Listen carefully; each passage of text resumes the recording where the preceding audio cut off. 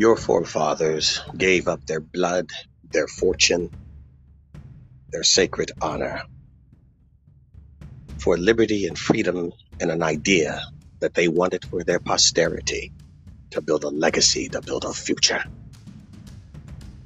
And they were willing to do whatever was necessary. My ancestors endured slavery, endured the civil rights humiliation of sitting in the back of a bus, drinking from a black water fountain, getting beat with police sticks, bitten by dogs, and their churches blown up. Not because they were criminals, just because their skin was dark and they endured it. What are you willing to do?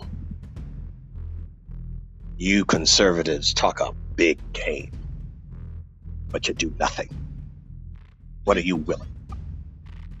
What are you willing to boycott? The president has put everything on the line. What have you put on the line?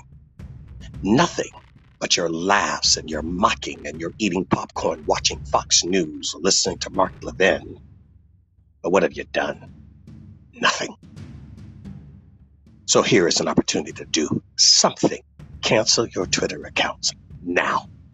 Cancel your Facebook accounts now. I don't want to hear a damn excuse about you can't see your grandbaby. Cancel it. Don't buy another Apple product right now.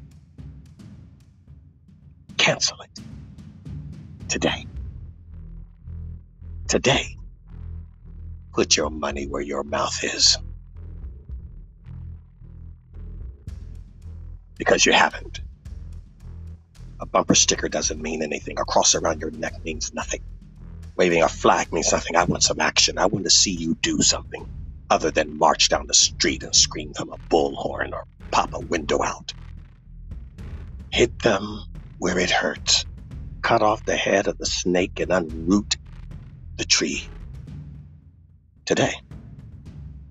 Cancel Twitter. Cancel your Facebook. Cancel them. Get off of Instagram. Now. Now we'll find out who you are. Bunch of posers.